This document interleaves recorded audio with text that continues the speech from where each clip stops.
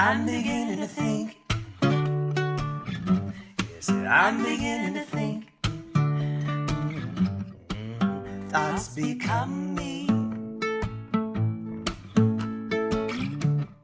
Welcome to The Cost of Not Paying Attention, hosted by nationally recognized speaker Janine Hamner-Holman. Janine knows what it takes to attract and retain world-class talent. Join her here each week on The Cost of Not Paying Attention as we use brain science, leadership, management, and real-life challenges managers face to explore the places where we aren't paying attention.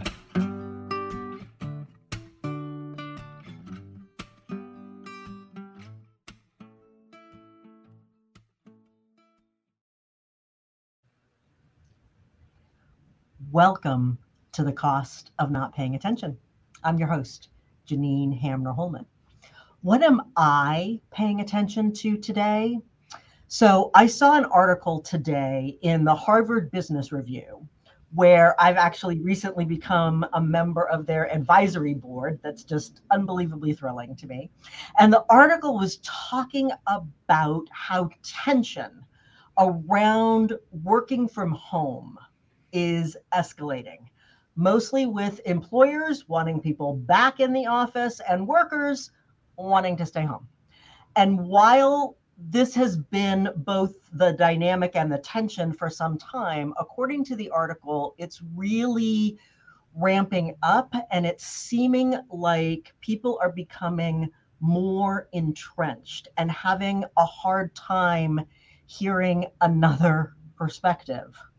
Which you may think, as did I, as I was reading this article, it feels like this is incredibly endemic in our society today, with everything from the political stage to the writer-actors striking against the studios and streaming companies and AI on the other side, to these challenges that we're having about working from home, returning to the office, or a hybrid approach that's seemingly ultimately having to do with our ideas about productivity, which is fascinating because both sides of that argument say productivity is better, with organizational culture, and with ideas about the individual versus the collective. I've actually just been approached earlier this week by a large organization in DC that needs some help with this very issue. How do we create and then maintain psychological safety when we're really working on being a hybrid organization and some are still wanting it to be all one way or the other? May you live in interesting times. So, which brings me right to our guests for today. I'm so excited. Chris Pitre is the vice president at Culture Plus and Softway. He's the co-creator and facilitator of Seneca Leaders. He's the co-host of the Love as a Business Strategy podcast and one of the Wall Street Journal best-selling authors of Love as a Business Strategy. He manages the company culture and works to ensure that all projects, interactions, and deliverables reflect the company's human-first approach. Jeff Ma is the director of product development and culture at Culture Plus. He's the co-creator of the Seneca suite of products and services. He's the host of the Love as a Business Strategy podcast and one of the other Wall Street Journal best-selling authors of Love as a Business Strategy. I recently had the opportunity to be a guest with Jeff on Love as a Business Strategy podcast. So it's great to see you again, Jeff, and welcome to the show to you both. Thank you. Thank you. Thank you for having us. Absolutely. I'm just thrilled for this conversation. Jeff and I had a really good time when I had an opportunity to be a guest on y'all's podcast, and I'm really excited that you're here with me. So as you can see, I have the book. I have read the book. There's so many like underlinings and circles and stars. So I want to start right where the intros left off. Love as a Business Strategy. I know you guys are serious about this and I'm right there with you, but like seriously, Love as a business strategy. So talk with me about how you landed on this idea and the reception that you've gotten from other business leaders with whom you've had an opportunity to connect about love as a business strategy. Yeah, I think it's important to first clarify what we mean by love. By love. I Yeah. think everyone's drawing their own conclusions, and I'm gonna steal this from Chris because he says this more often than I do, but I'm gonna go ahead and steal it. But like, when we say love, we don't mean that romantic comedy love where your hot best friend is your soulmate. You don't find out until 2 hours into the movie. And we don't mean like everyone's holding hands, sing kumbaya, run through the fields, and there's no running water like Little House on the Prairie, right? So when we say love, we actually we simply boil it down to putting people at the center of the decisions that we make. And that may be an oversimplification, but if you kind of draw out when we talk about when you look into the behaviors that we're talking about, what we expect from each other, how we treat each other, how we trust each other, and the relationships that we build in order to arrive at this, it really is centered in a place of love. And it's that kind of love that you can understand better if you think of like tough love, if you think of love for someone you truly care about. Like when you really love someone, you tell them what you know they need to hear, and you don't hold anything back, even if it's hard to have that conversation. That's the kind of love we're talking about. And so I want to start there because I think we intentionally say love to get your attention, but now that you're here, we want to boil it down to, this is not lovey-dovey. This is not huggy kissy. It is real human love for each other. Yeah. Yeah. And I'll say to your question about like how do audiences receive this, especially in the executive suite. So as you can imagine, it runs the gamut, but I'll say it's pretty polarized. So you have people who immediately love it and like they want all of it. And then you have people that are skeptical or resistant. And once they are introduced or have a conversation, they typically see that it's what they naturally believe in, or at one point in their lives believed in, or were trained in as young kindergartners. And so they tend to come around once they understand that we're not talking about sort of just being doormats or being walked all over. And then oftentimes you'll notice that many executives, they tend to have this jaded view of everyone in the workplace. And so we often get well, what about the bad actors? I'm like, are you hiring bad actors? Or is all your like, we need to talk about a different conversation if that's where you go to first when you hear this concept, right? Like you're hiring that many bad people to where you're worried about who's going to be taking advantage of all the things that you bring to the table, like, right? Yeah. So I'm gonna pick up right there, actually. So because when I get to talking with organizations about organizational culture and organizational development, invariably part of what comes up is, but what about the problem children? What about the people who are not behaving well? And so talk to me about how, in addition to, I love, like, what are you doing running around hiring a lot of bad actors? But we all have worked with and for some folks who were, kind of being naughty. And so how do you help them understand, A, what the cost is of people being naughty in the workplace, and then B, how to help them move through that? I'll start. And Chris, I know you have a lot more to add, but I want to, before we dive even into that piece, I want to kind of divide it into the people that we have the perception are bad actors and the people who really are. So I'm not saying that everyone is wholeheartedly perfect and good at good-willed all the time, but what we have seen consistently is that we as humans are really, really good at filling in the blanks. Yeah. And so what we perceive is rarely the whole story, and but somehow it always feels like the whole story. So we'll receive bits of information, and the places that we don't, we fill them in. And that's often with our own assumptions, our own biases. Everybody does it. And so one of the things that we first try to get people to understand is that we're all going to what we call misbehave. Yeah. And Sometimes it's intentional, sometimes it's unintentional. But as humans, you just kind of have to accept that first. I think there's this perception that, oh, we want to build a workforce where our high performing teams mean that we never, hurt each other's feelings or get angry at each other, get frustrated at each other. Like we're just always, yeah. But conflict is healthy, right? Conflict is how we, make progress. And so that's why so much of our time is actually spent more on finding ways to get people to have that the relationships needed to reach not just not misbehaving with each other, but actually forgiveness, which is a topic that is not really brought up in that way in the workplace enough. But when you think about it, we can talk about all these other things all day. We can talk about psychological safety. We can talk about all these things, but inevitably we're going to fill in some blanks that have people at odds with each other. And you're at a crossroads where you can choose to talk about it, open up that conversation, make it awkward, but come to a place where you can understand each other, agree to disagree, but also forgive each other. Or you can smile and nod and stick to the agenda and work together for years and years, slowly building up resentment. And unfortunately, the latter is a reality of what's going on. So a lot of times when we talk about bad actors, we talk about underperformers, all these things.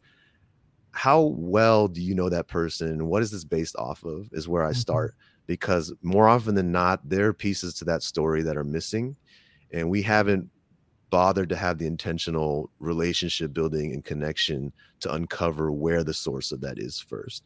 And so putting that out there first, but Chris, please add on and also address the actual bad actors. Yeah. And I would just say that in my experience and all of the sort of situations where we've been brought in to work with different companies and different leadership teams, the bad actors typically have no idea that they're known as the bad actors. No one has ever given them feedback. They have no self-awareness. And so because, as Jeff mentioned, people have built these stories, people also built up the resistance to go and give them said feedback about their behaviors. In corporate America, we love to give feedback about someone's sort of tactical executions and misspellings and wrong colors and logos being in the wrong place, all that stuff. But we rarely will want to prompt feedback around, hey, in that meeting, you said this thing, and here's what it made me feel. You asked this question, and I know you might have wanted to get the information, but how you worded it made me feel X, Y, and Z. Or I saw the look on this person's face and the team's face when you said X, Y, and Z. I don't know if people received it the way you intended. That kind of conversation is rarely happening. And so we have this assumption typically around sort of the bad actors that they know that they are misbehaving, that they know and are intentionally causing these rifts inside of the team or inside of the organization. And many times, I would say 9 out of 10, they have no idea that people think that they are horrible to work with. And I'll be honest, because Muhammad was the same way. He had no idea because no one went back and told him, like, what was that? Like, so it's very easy sometimes to write people off as bad actors rather than actually understand what's driving that behavior and giving them the chance to pivot from that behavior. And so we go in and we believe that everybody's capable of change. They have to want it for sure. And we don't want to put an organization or a business case in front of them and say, like, change so that we can make more money, right? it's sometimes like, hey, I don't know if you know this, but people don't want to work with you, like, or hey, I don't know if you know this, but it's really difficult to get you to see different approaches or different perspectives, or to work alongside people you disagree with.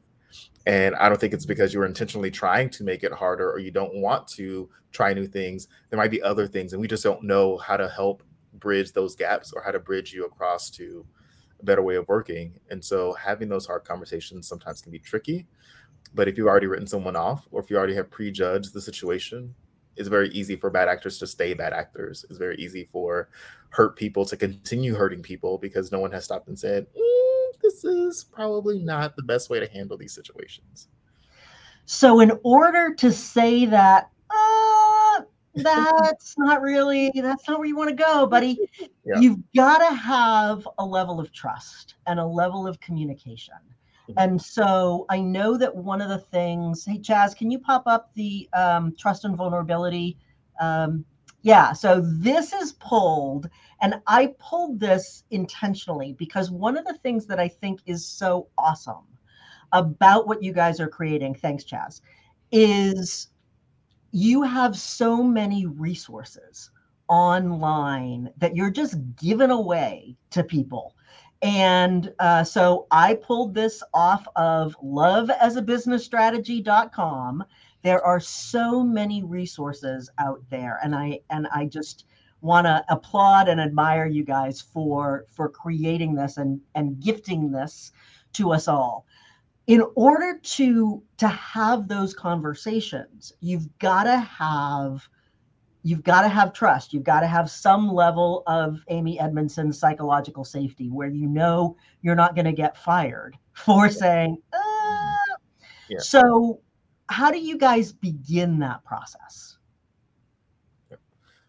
So I can start, and Jeff, you can add on. I think when it comes to trust, it really does start with getting to know people. And I would say in that situation, to speak up, it's not just trust with the person at the table or across the table who might be having sort of those behavioral moments that are not good, but it might have to be trust outside of the room to know you're not getting fired for speaking up to the rainmaker or the highest performer who's not the easiest to work with, to say, like, we're going to give you cover to have that conversation. If it doesn't go well, you still have a place here to be safe, etc. And so there might have to be trust in that way too. But I think it starts with the relationship, right? Like, you know, do you know either that person or your team well enough to understand how are they feeling? What are they going through? What's their background? What's their story? Like, what do they come to be? What are their ambitions? And I think oftentimes it becomes very difficult for leaders to start with those questions, because most leaders are all about productivity and efficiency. Right? We don't need to know that stuff, because we are all here to do a job. We are all here to get the work done. We are all adults. We're all making a paycheck. We're all like, right? We find those reasons to justify being transactional. And we have to intentionally stop. And so the resources that we created were sort of shortcuts for leaders who have not been trained in those ways to start relationship first, to see how they can easily get there. And the results that happen faster and that push you further are oftentimes not realized in so many interactions in the workplace. And so for us, that ability to be like, I don't know, right? Like, it starts from just like, if we know each other, right? Yeah. Even if I don't know your intent, but I know you, and I know your background, I know your story, and I know what you're about or what you're interested in or what your goals and ambitions are. I can use those things to inform how I give you that feedback, right? I know you are really about making sure that this project is on time and on budget. I know that that's a big goal for you, because on the other side of that could be a promotion or an opportunity. I don't know if you realize that just in that meeting, what you said might actually push the team into a bit of swirl, and you might be having your timeline be at risk. I want to bring that to your attention, because I know this is not what you want, but also what you want is being pushed further away from you. And so using those things to sort of help them see, I know what I want to do and what I want to achieve, but my behaviors are getting in the way of the team realizing that and supporting me in that outcome. Go ahead. The only thing I'll add to that is, I think an easy way for me to help people understand trust better, because trust is just this word that you hear and you're like, I get that. We all understand trust. But I think the type of trust, the type of trust, though, an easy way I've found that people understand is when I explain that there's trust, and then there's the trust in others' intent. And our intents are rarely exposed and obvious. No one can read your intentions. And so there's this element of just building on what Chris said, is like, when you get to know people, you can move closer to a genuine trust and intent. Because if you ask anyone, hey, do you trust your team? They're like, yeah, like, I've been working for years, and I can count on them. But it's a different question if you stop as an exercise and ask, if one of my team members that I, quote unquote, trust were to do something egregious, you can make up what that is, but something that's clearly just meant to harm you, or by your perception meant to harm you, is your first step to be like, oh my gosh, like, what kind of evil plot are they scheming? Or is your first step to be like, they must have a good reason for having done that, and I want to go understand why? Right? And those two are very different relationships. They're not far apart. All they take is a little more investment in like each other and who we are. It doesn't mean you have to be best friends. It doesn't mean you have to like be work besties. You just have to know, like, because the reality is, I think statistically somewhere it was shown that almost all of us show up to work with good intentions, right? So literally we don't wake up in the morning to come and cause someone else grief. We all try to come in and create the best outcomes for ourselves and for others. And if that's true, then that means the majority of these issues are also misunderstandings and places where we are just not seeing each other's intentions in the same way. And so if we can understand that piece, then we can come to the workplace with a different mindset of really looking around us and really evaluating what trust sits between us and other folks. And I don't just mean, oh yeah, if I ask them to do something, they'll do it. I mean, if they really trigger me, where might they be coming from? Am I more curious, or am I quick to anger? And those two, that difference can tell you where that trust really is. So you said a word in there, mindset. And so I want to, in part, what you're talking about is a combination of assumption of positive intent and the mindset that we come to things with, and the possibility of being curious even when somebody may have triggered you or hurt your feelings or made you mad or disrespected you, or done one of those things that sends us into an amygdala overdrive and we're just ready to fight, flight, and freeze. So tell me more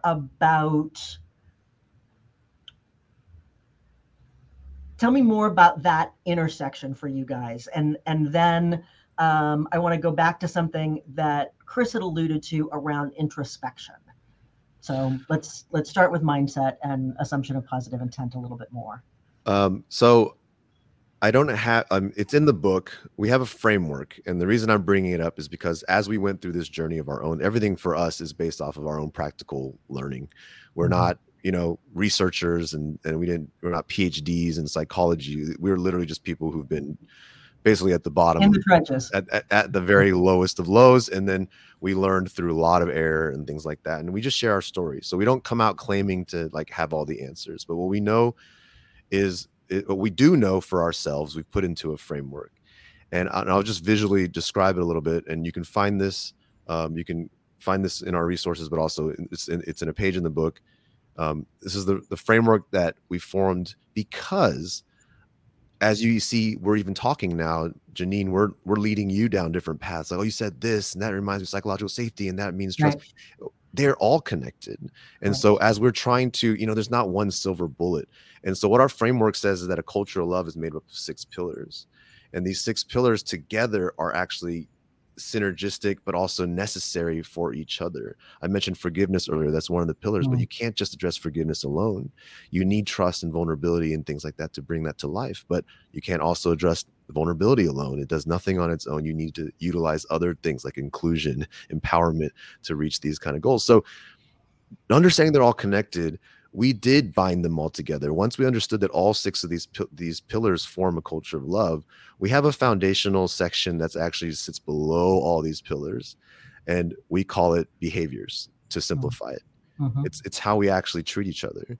And the behaviors starts with one simple little box on the diagram is mindsets. It all starts with mindsets. We've heard this, many of us have heard this topic by now, growth mindsets, fixed mindsets, but we had to foundationally position it this way, because if you come into any of this without first addressing your mindset, the battle's already lost. When you're trying to work with folks around a culture of love, or even any one of these topics, if we're just talking about building trust, like just now I said, hey, think about your coworkers as, good intentioned folks, right? I mean, that inherently requires a growth mindset coming to the table. And too often people try to jump ahead to tactics. People try to jump ahead to tool and process changes. And there's all these other things and trainings that we can do. And if we skip the step of really having people introspect, really having people understand where they're coming from and why they kind of have a block when it comes to thinking these ways, then you can sit through hours and hours of this kind of conversation. And if anyone's listening right now, this is not landing for you if you're having a fixed mindset, because you see the world one way. And if it doesn't fit that, it doesn't make sense, then you automatically emotionally and intellectually reject it. And so I say that because I think the framework is something we're very proud of, but also something that's very held true time and time again. If you start from anywhere in the middle, you can have some success, but the real success comes from starting from what we say mindsets, which affects your attitudes and how you communicate, which is ultimately your behaviors, is how you show up to others. And only then, when you're focusing on those things for yourself, can you come to the table with real actions around building trust, around building inclusion and empathy for people, right? So I want to go from that then directly to the challenges sometimes with working with organizations and individuals who haven't yet had an opportunity to delve into this thing called introspection. And in the world of business, we often reflect, but we don't often introspect. And those are very different things. So when you're finding you've got leaders that you're working with, often especially, but sometimes, many times also, folks inside the organization, they don't have this tool in their toolbox. So how do you help people begin to develop that muscle around introspection? I guess I can start, and Jeff, you can add to. I'll say one of the first things that we have to do, and I think it's important for people to understand, like, when you don't see leaders who have introspection, typically what you'll find are victims in every situation. So either someone else didn't do it right, someone else made them late, someone else caused them to miss a deadline, someone else, it's always someone else who did something that they had no control of, and that they are sort of at the last end of it. At the mercy of. Yeah, it's like, so all of these happen. So if you hear a lot of the deflection and the blaming, that's typically a sign that there's a lack of introspection. And so when we are working with customers that are starting on this journey, and oftentimes you will hear in just about every situation, every pre-interview, like, oh my gosh, like, we're good over here. It's that other It's those folks, them, that's if the problem. Everybody else changes, I'll be fine. Right? That's right. That's classic telltale sign, lack of introspection. And so when we do our typically one of the first things that we do is an event called Seneca Leaders. And that's just a one-day offsite reset for leaders or people managers inside of an organization to spend the day focused on themselves. And the first topic we get into is introspection, and helping them understand what it looks like, what it means, what are the things that you have to do in order to get there. So we really like to give people that foundation, and we remind them of that throughout the day. So as they hear our stories or the stories of their peers in the room, they're not sitting in a seat of judgment. I don't do that. Oh, I'm better than that. I never did that. Oh, I'm good. Right. And instead you're putting yourself in those stories and saying, wait, have I ever made somebody feel that way? Even if I didn't do it that way, has someone ever left me feeling that same way? Or have I ever contributed to something that created confusion or chaos or was unfair, or asked someone to do something that I would have never done myself, right? When you start asking, the answer you're coming up with is no. You get a gold star. You have an opportunity to turn this around. And so it's really about helping leaders realize that it's very easy to sit in the seat of judgment. It's very easy to sort of be the hero in every story that you find yourself in. Funny aside, but like whenever I talk to like people who are in religion, I'm like, do you ever see yourself as a persecuted or the persecutor? Right? Because if you're looking at that and you only see yourself in the lives of the persecuted, and you are sitting in a seat of authority or power in your organization, I'm always curious to know, like, where do you see yourself in these stories and in these texts and scriptures that you're reading? Anyway, that's just an aside. But yeah, I love that question though. It's very easy for leaders, especially who have been successful, who have been told typically their entire careers that they got something special. They are winning out over others. They are capable of doing so much. They have so much potential, right? They've gotten all the awards that they've ever gone up for, right? To have these people stop and say, wait, maybe I'm not as great, is usually hard to do solo, right? Yeah. And so our session, we really try and sort of help sort of take them a little bit off of that pedestal and sort of sit and say, like, as humans, it's okay to be imperfect, but also, if you are a Tyra Banks fan, perfect is boring, right? Like if you watch America's Next Top Model, perfect is boring. Who wants to be around a perfect person, right? And so thinking about it from that perspective and saying, like, your teams will resonate with you if they see you as someone that they can approach. If they see you as someone who has thoughts, feelings, highs, lows, faults, all of those things, mistakes, failures, right? And sometimes the most connecting stories or resonant stories are those of failure and those of missing the mark and those of having to sort of learn the hard lessons over just pure success where things come easy or feel like they come easy to you. And so when it comes to introspection, we really try and help organizations first understand the value of it. What does it look like? And what does it not look like as well as you're starting this journey to make sure that it's approachable, it's attainable, but it's something that as you are starting your own personal journey, you understand that if you start with introspection, typically you'll find a different path in every situation. Yep. I love that. And I think just to help people highlight, because I think a lot of times we talk about introspection and people just like imagine meditating in a room for with no end. And the reality is that'd be great. But in the workplace, that's not what we're talking about here. Yeah, in the workplace, it's key to understand that why would we bother with introspection? The reality is because there's so much power in self-awareness. Yeah. And I think that you can almost draw like a linear correlation to lack of self-awareness to bad leadership and just a lot of situations and poor culture and all these things, because it's the power of self-awareness that really brings us out of whatever funk we're in. We're not going to be perfect, but the worst is when we're not and we don't know it and we don't see it and we don't bother to want to know it. And so the reality about self-awareness though is that we can be a leader that's like, hey, I welcome feedback, my door's open, give it to me, I can take it. And people may even take you up on it. But the equation for self-awareness is what you think of yourself and what you think others think of you versus what they actually think of you. Right. And so when you're getting all this feedback, you're getting what they're actually thinking of you. But if you're not doing introspection, you're not really going to be able to use that data point properly to gain self-awareness. Figure out how to integrate those two things. Yeah. And what ends up happening is people give you feedback and you hear it with that fixed mindset. You hear it with that one perspective that's not truly combining it with work on yourself. And what you give back is basically, gaslighting and basically basically dismissing, minimizing. Yeah, just minimizing. And guess what? Slowly you realize that your open door is open, but nobody's walking through it. And nobody wants to give you that feedback because they know it's not going to do anything. And you're sitting here still thinking you are the best manager in the world, the best leader in the world. And nobody's telling you otherwise. Yeah. And so it's a spiral that we see all too often of a lack of self-awareness.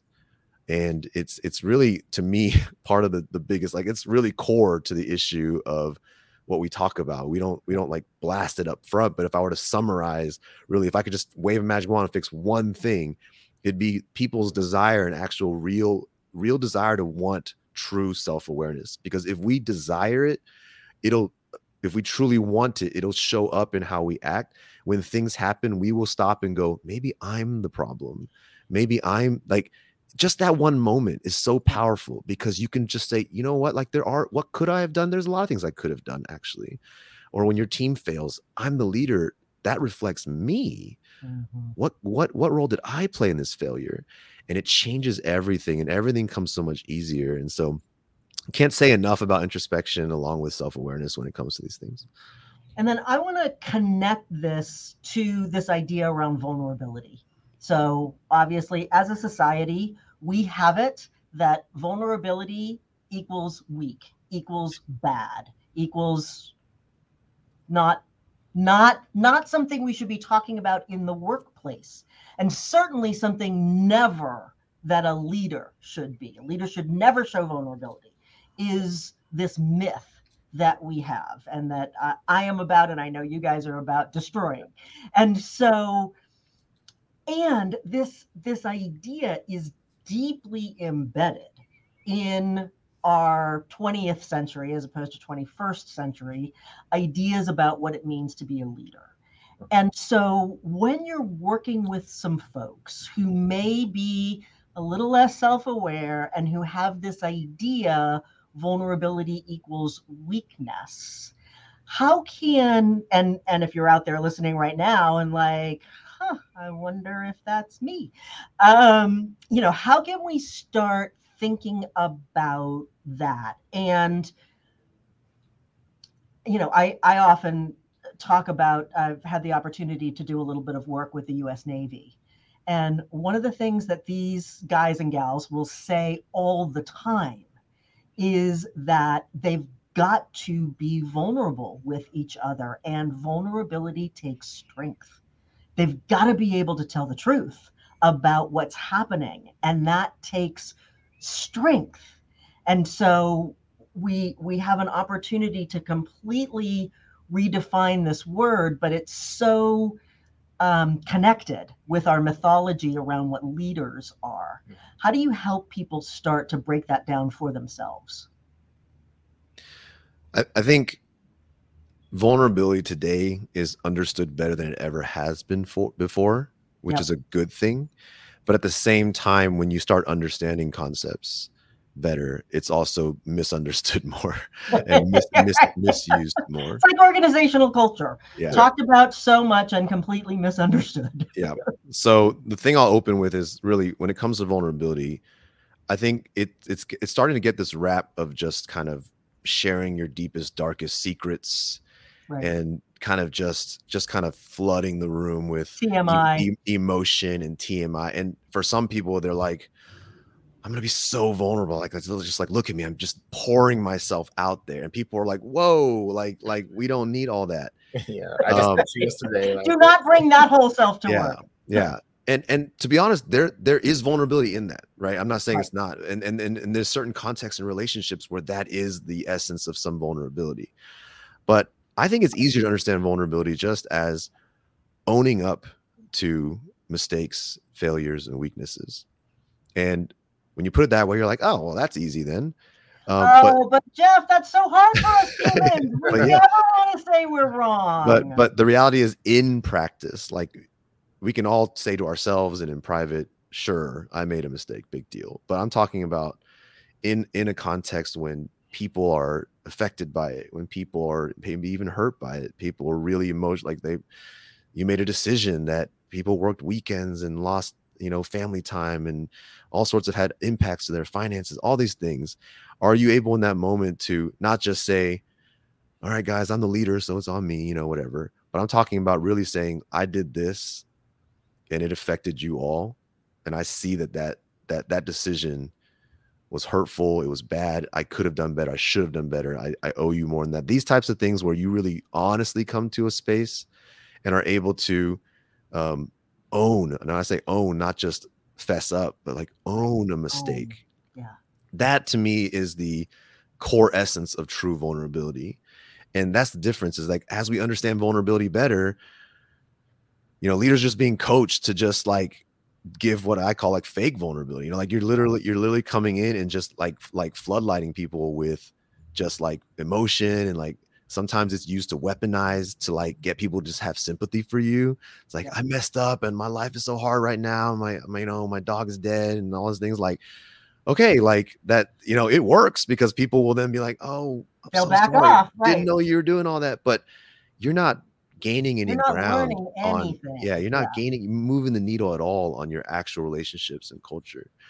But when you can come and truly show a moment of understanding and almost a moment of commitment to being different or better, that.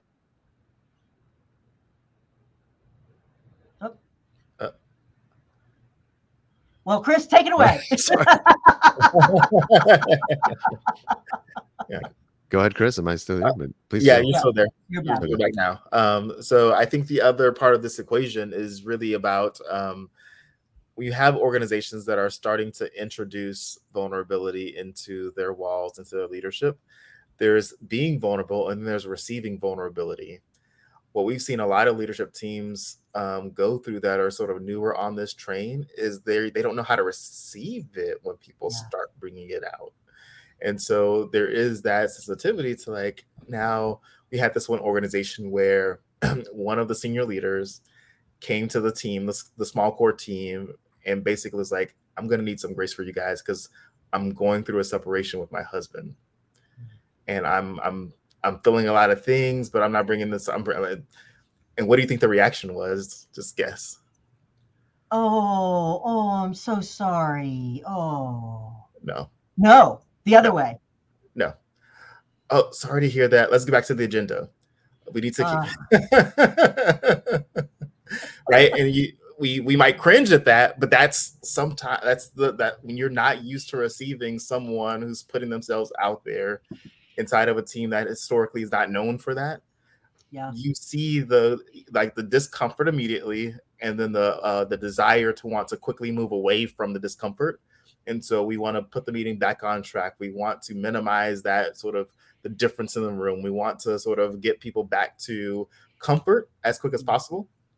And so we end up dismissing those moments, and we want to sort of keep the peace, or keep the calm, or keep the mood light and stay positive, toxically so, right? Yeah. And so it's also about training leaders to understand, like, you need to learn how to receive it, right? Like, being human is not just always giving it. That's important. But when someone gives it to you, I hope that you can sort of, that's your empathy muscle kicks in, and your ability to listen, and your ability to stop and pause and sort of mute that sense of urgency that typically leaders lead with.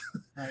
And stop and give people a space to be who they need to be, and share what they need to share, and let the room sort of do what it needs to do to make sure that person feels seen, heard, understood, etc. And so that equation is important to understand. Like, being vulnerable is critical, but receiving it is just as critical too. Otherwise, you sort of have these like misses when it comes to people wanting to do it again.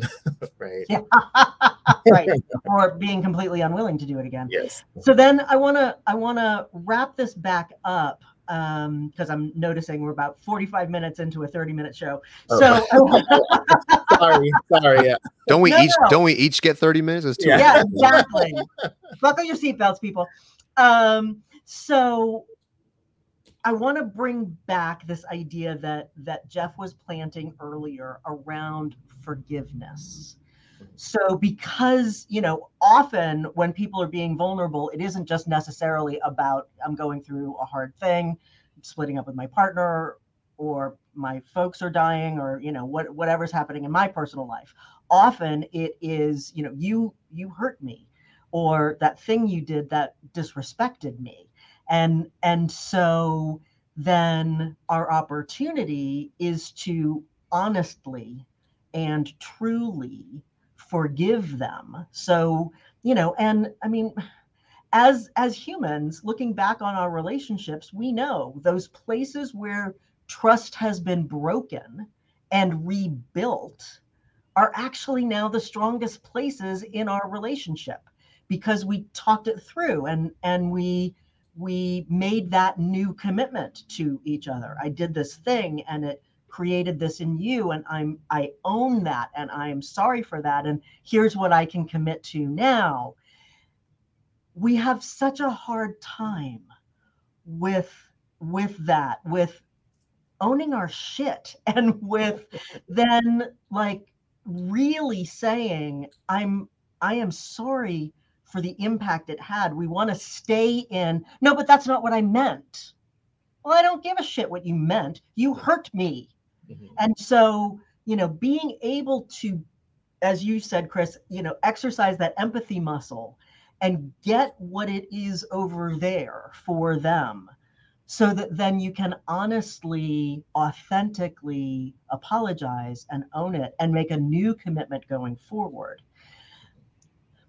How do you help, my husband, for instance, grew up in a family in which that ain't never happening, ever.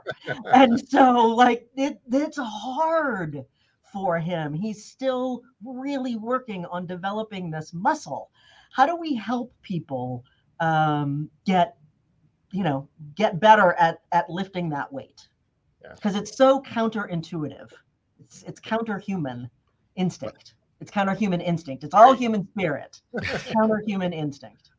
I'll just say that forgiveness is my favorite pillar out of the 6, and I think it's the most unique one, and it made it into this core grouping, because as we work through all the things and try to uncover like what the keys to our comeback and success have been, we quickly realized that unforgiveness is a huge root cause of so many things, that if you really to trace really some of the issues back, you'd find that, if we're being honest, we're making decisions with people in mind and that impact others. And these little factors, although they're not overtly coming out, they are based on how we feel about a person. I'll sign someone to a project that I like, and someone who's kind of upset me before, and I don't see this as unforgiveness, but it is. And these little micro unforgivenesses build up into large unforgivenesses. I've seen organizations where 2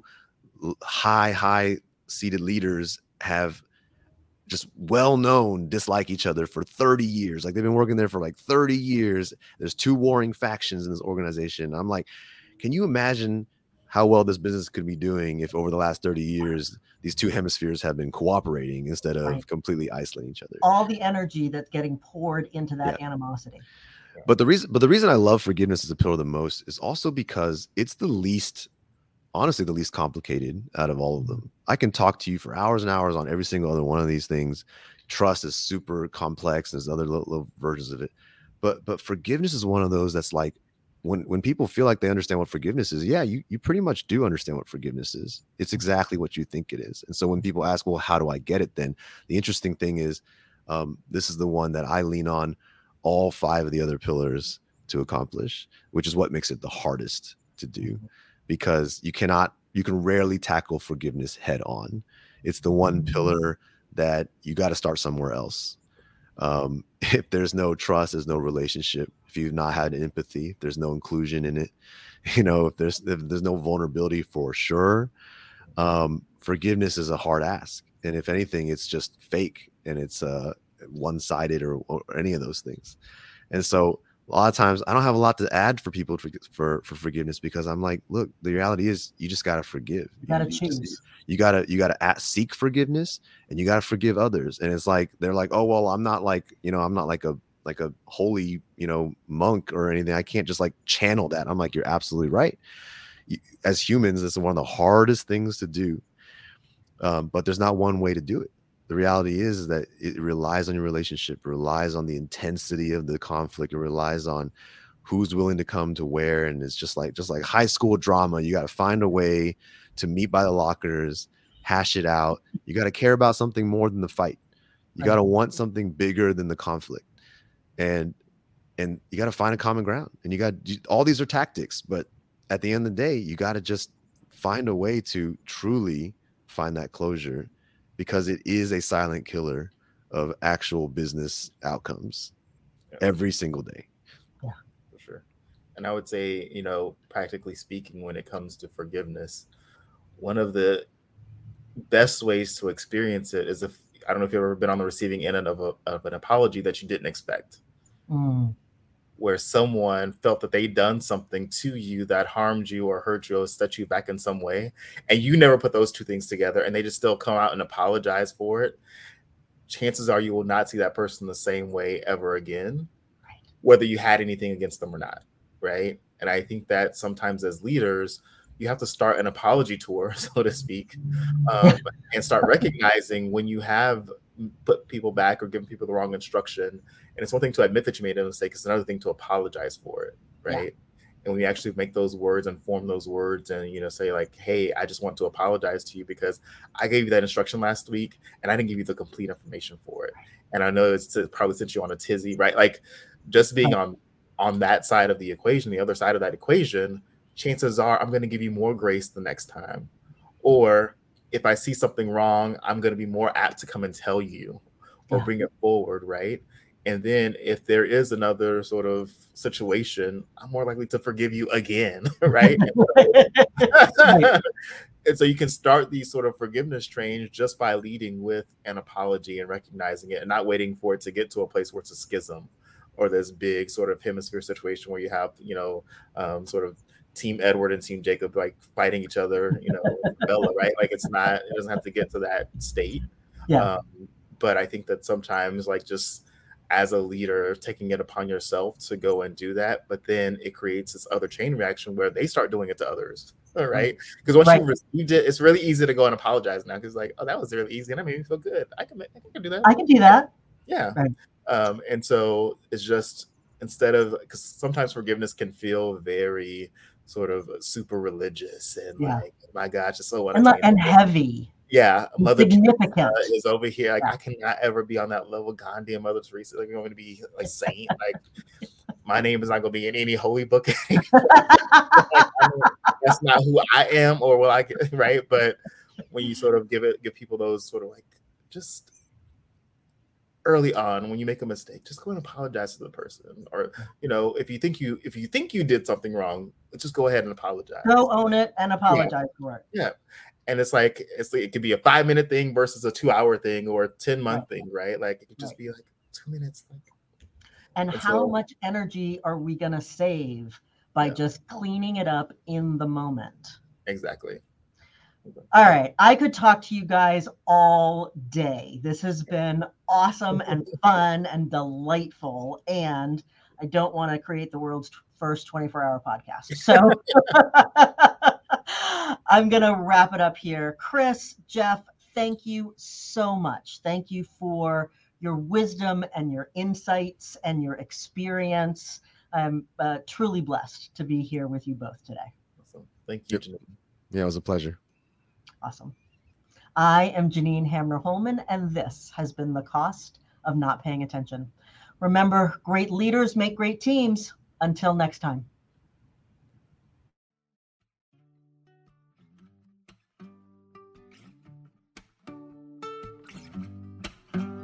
On behalf of Janine Hamner-Holman, thanks for paying attention. This has been The Cost of Not Paying Attention. Head on over to our website, www.janinehamner.com/podcast, for access to the show notes as well as additional resources. Remember, great leaders make great teams.